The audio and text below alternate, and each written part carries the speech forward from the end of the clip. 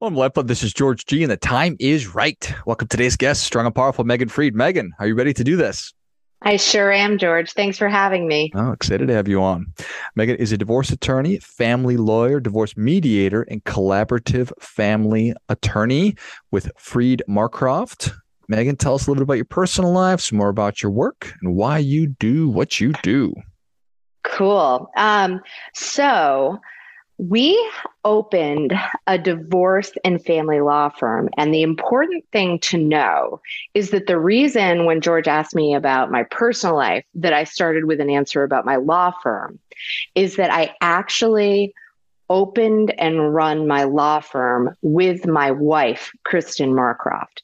So the interesting part for a lot of people is the idea that you have two divorce lawyers that are married. I love it. So, yeah, right. So I like to make sure people know that. And the reason for that, honestly, the reason that it came to divorce, before we opened Freed Marcroft, Kristen went to law school later in life, so she was a newer lawyer. I had been a lawyer for a long time, but I had done federal civil work like shareholder derivative suits and things like that, real like financial litigation. And I got to a point where my helping my large corporate clients didn't make the same sort of transformation in my clients' lives, right? It was money as working with individual clients going through a divorce did. And one of the interesting pieces of this, right, is that there's really two things we do in divorce. We do money and we do kids when you get to the down to the nuts and bolts of the divorce itself. And because of my background, I have a particular interest and knowledge base around the money side of it, right? The financials. And of course, they're not on the same scale as $1 billion business dispute. But in terms of the impact on people's lives, they're off the charts more. There's no doubt about that. All right. So you opened and operate a family law firm with your wife, or a family law and divorce firm with your wife. Yep. Is that a good idea? I mean, for us, it's great. So when we started the firm, um, that was back in 2012. And when we started the firm, I think that we naturally found divorce. We started more general practice and we wound up niching down into divorce. For us, it has been a really incredible thing to do, which is that we help people get into the lives that they want to live. I've been divorced, and I'll tell you that I wouldn't be in the happy marriage that I'm in now without it. Right. So for me, being in a divorce law firm where my partner is my wife makes the most sense in the world because it's how I got to build a firm that went from just the two of us to 25 people. And it's how I get to live the kind of life I want to live with the person I want to live it with. Divorce was the key that unlocked my happiest life. Well, I love it. Congratulations on that. Thank you. So I think that we all know what a bad divorce is. And there's horrible Yeah. stories about divorces dragging on and destroying families and costing all the money and Right. just being all terrible. But Yeah. certainly divorce is also a wonderful thing. You know, it's not good or bad. It can be Right. a wonderful thing. So what is a good divorce? So for me, I was just talking to you about the outcome of a divorce, right? Like the good outcome is that you're no longer married to the person you're not meant to be married to. Mm-hmm. And if you have children, a good outcome is that you have children with two happier parents. That's the best case scenario on the financial side, and everyone's able to continue to live the lives that they want to live without too much adjustment, right? And I think one of the things that you have to think about the divorce process itself and how that goes is, one of the things that we say to people is that the single determiner for how expensive your divorce will be in terms of attorney's fees is the degree of acrimony between the two parties, right? That is the thing that runs up the bill. The lawyers in our firm, they mediate, they practice collaborative law. These are all mechanisms designed to support people in decreasing acrimony. But ultimately, it doesn't matter what format your divorce takes, whether you wind up in the default, which is in a litigation, or whether you opt into one of the most common alternative ways to resolve your divorce that keep you out of court, mediation and collaborative divorce. It's the two people involved that really, really drive the acrimony. And when we talk about increasing fees in a divorce, that's often like a shorthand way to talk about expense, because the expense isn't just in terms of legal fees in what people think of as a bad divorce. The expense is also kids winding up on the stand. The expense is also the amount of time it takes from start to finish to actually get divorced.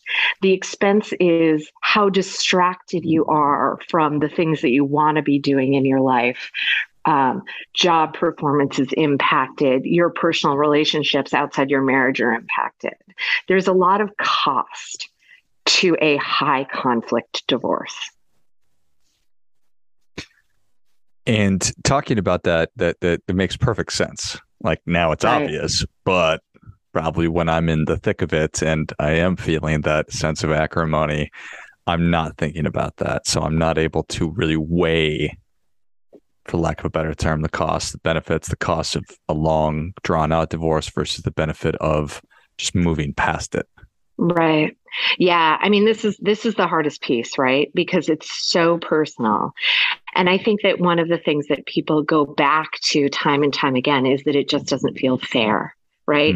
This is why we have the fight. Every divorce lawyer has a story of the divorce that comes down to fighting about something that is so small that it's so obviously not worth the money that you spend fighting about it. In my world, it was a blender. Right. And I'll tell you, it like wasn't even a nice blender. we're talking about, an Oster or something. And what my partner and I did was we just mailed a blender, right? We couldn't take it anymore. But of course, it's never about the blender, right? It's about whether or not someone is able to let go of the love that they have for their problem. And I think that the people that are most successful in navigating the divorces are either people that have done significant personal growth work prior to the divorce, or people that are open to the concepts of it during the divorce. So one of the things that we do internally is invite clients to start to explore things like the 4 agreements, right? Which is a primer to help you, among other things, not take it personally. The things that your spouse is doing that feel so targeted against you are in fact about things that are going on for them. There's another dynamic that we talk about that's a book called TED, The Empowerment Dynamic. I don't know if you're familiar with it, but one of so it's really back in I think the 1960s, there were a lot of psychological studies that explained the trauma, what was then called the trauma triangle, right? So basically, the trauma triangle thinks of having a victim with a persecutor and a rescuer. And in the legal divorce context, what happens is if you get someone who's in victim mode, the term victim can be complicated for a lot of obvious reasons. So think about this as a victim mode, like someone who's feeling disempowered, who's feeling like they don't have control over their lives. That happens a lot, as you can imagine, particularly when you're on the receiving end of a divorce that you might not want, right? And what the empowerment dynamic does is sort of turns that triangle on its head and gives the person who might be inclined to slip into victim mode the opportunity of regaining control and responsibility for their own decisions. It's called a creator. And then the persecutor and the rescuer flip into challenger and coach so that everyone is focused on responsibility and control for the person who's navigating the thing. And our clients that are able to do that are able to see themselves as, look, I don't have any control. This divorce is happening. That is a fact. But what I do have control over is how I behave through this process, how I act, and in what my life looks like after. No one can dictate that for you unless you let them. And those folks have good divorces.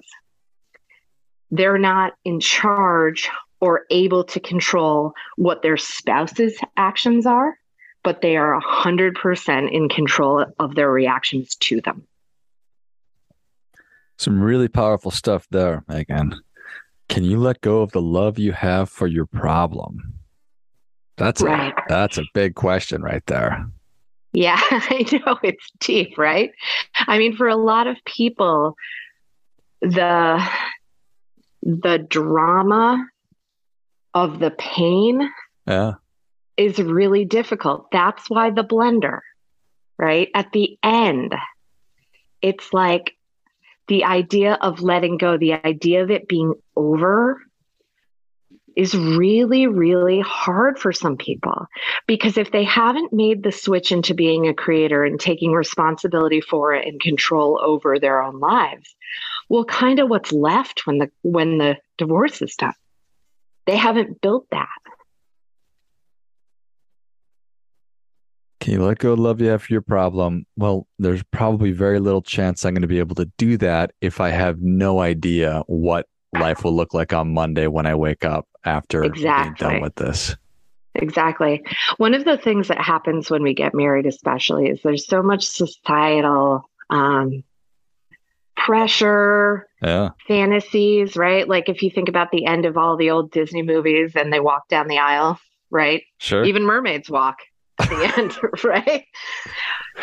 One of the things is, like, when you take that away from people, the life that they envisioned was often very tied up in their marriage. And so you do have to make a shift and start to envision a future and build a future that isn't prescribed by what your mom told you and Cinderella, right? Mm-hmm. You have to build a future that's what you actually want. We've said people do really cool things, like, so we are based in Hartford, which is in the insurance capital of the world. So in Hartford, one of the things you see is a lot of folks in insurance, and then finance and lawyers, like the services that support them. In Connecticut, more generally, because we serve the entire state, there are a lot of folks, as you get closer to New York City, in finance. So these people have what you would call fairly white collar professional jobs. And when people make the switch and really start to envision a new future, all of a sudden things start happening. People move to Europe, they move to Colorado, they become fly fishing guides. I mean, all of these things start to, I used my own experience and I use that expression, like that it unlocked for me. The best divorces, it unlocks, and people get a blank slate and start to write it over. One of the things that I had a client once very, very concerned. His parents had been divorced. And one of the things that happened is he spent less time with his dad. They became a lot less close, right? And that's much less likely to happen now. It's a different world in terms of how shared parenting works. But that was his experience. And so as he was going through a divorce and his own kids, he really had a hard time thinking about his kids not having 2 homes with 4 bedrooms each and a white picket fence and everything.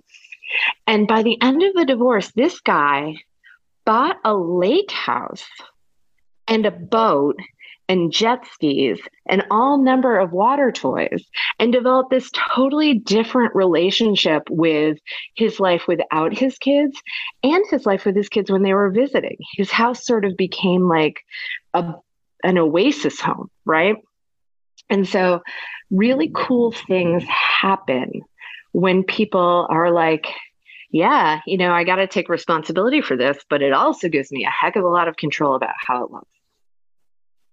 Super powerful. And I think unlock is the perfect term for that. And I mean,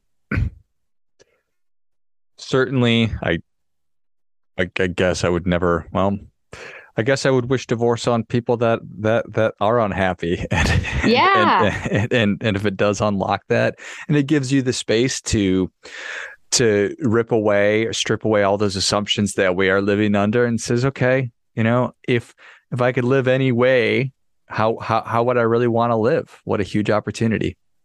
Right. The process itself is the process itself. That mm-hmm. we make as good as we can for people, and we hope that everyone engages in that effort, right? But short of that, what really matters is the other side of it. And the focus on the other side of it is that's actually the key. One of the things that I always like to say too is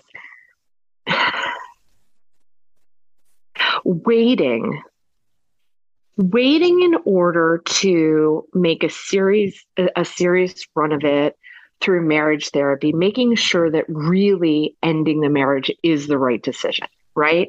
That's an investment of time that is worth it.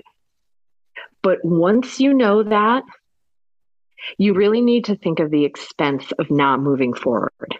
If the decision is made, right, keeping everyone stuck because taking that first step is so intimidating generally causes additional pain. It makes a ton of sense. If you've done everything and exhausted all alternatives and explored a new life with this person, is it possible to shape and craft the life that I want with this person? If the answer is no, time to rip the Band-Aid off, Megan. You gotta go. That's right. That's right. And people can get stuck in that like exhausting all possibilities thing too. There's a loop that can happen where it's like, well, maybe it wasn't this therapist, it's that therapist. Like if you're on your 3rd therapist, it's probably not the therapist. Right. Right. Or I just need another version of, these are kind of things to watch out. Like if you're in an avoidance loop, another sign is like, you've read the entire internet on divorce, right? Like, how much alimony might I have to pay? Well, what's it matter if you're staying married? Right? I mean, the decision is whether or not to stay married, and then we'll deal with how it might look. Yeah. Easy to get twisted up in all of that. Sure is.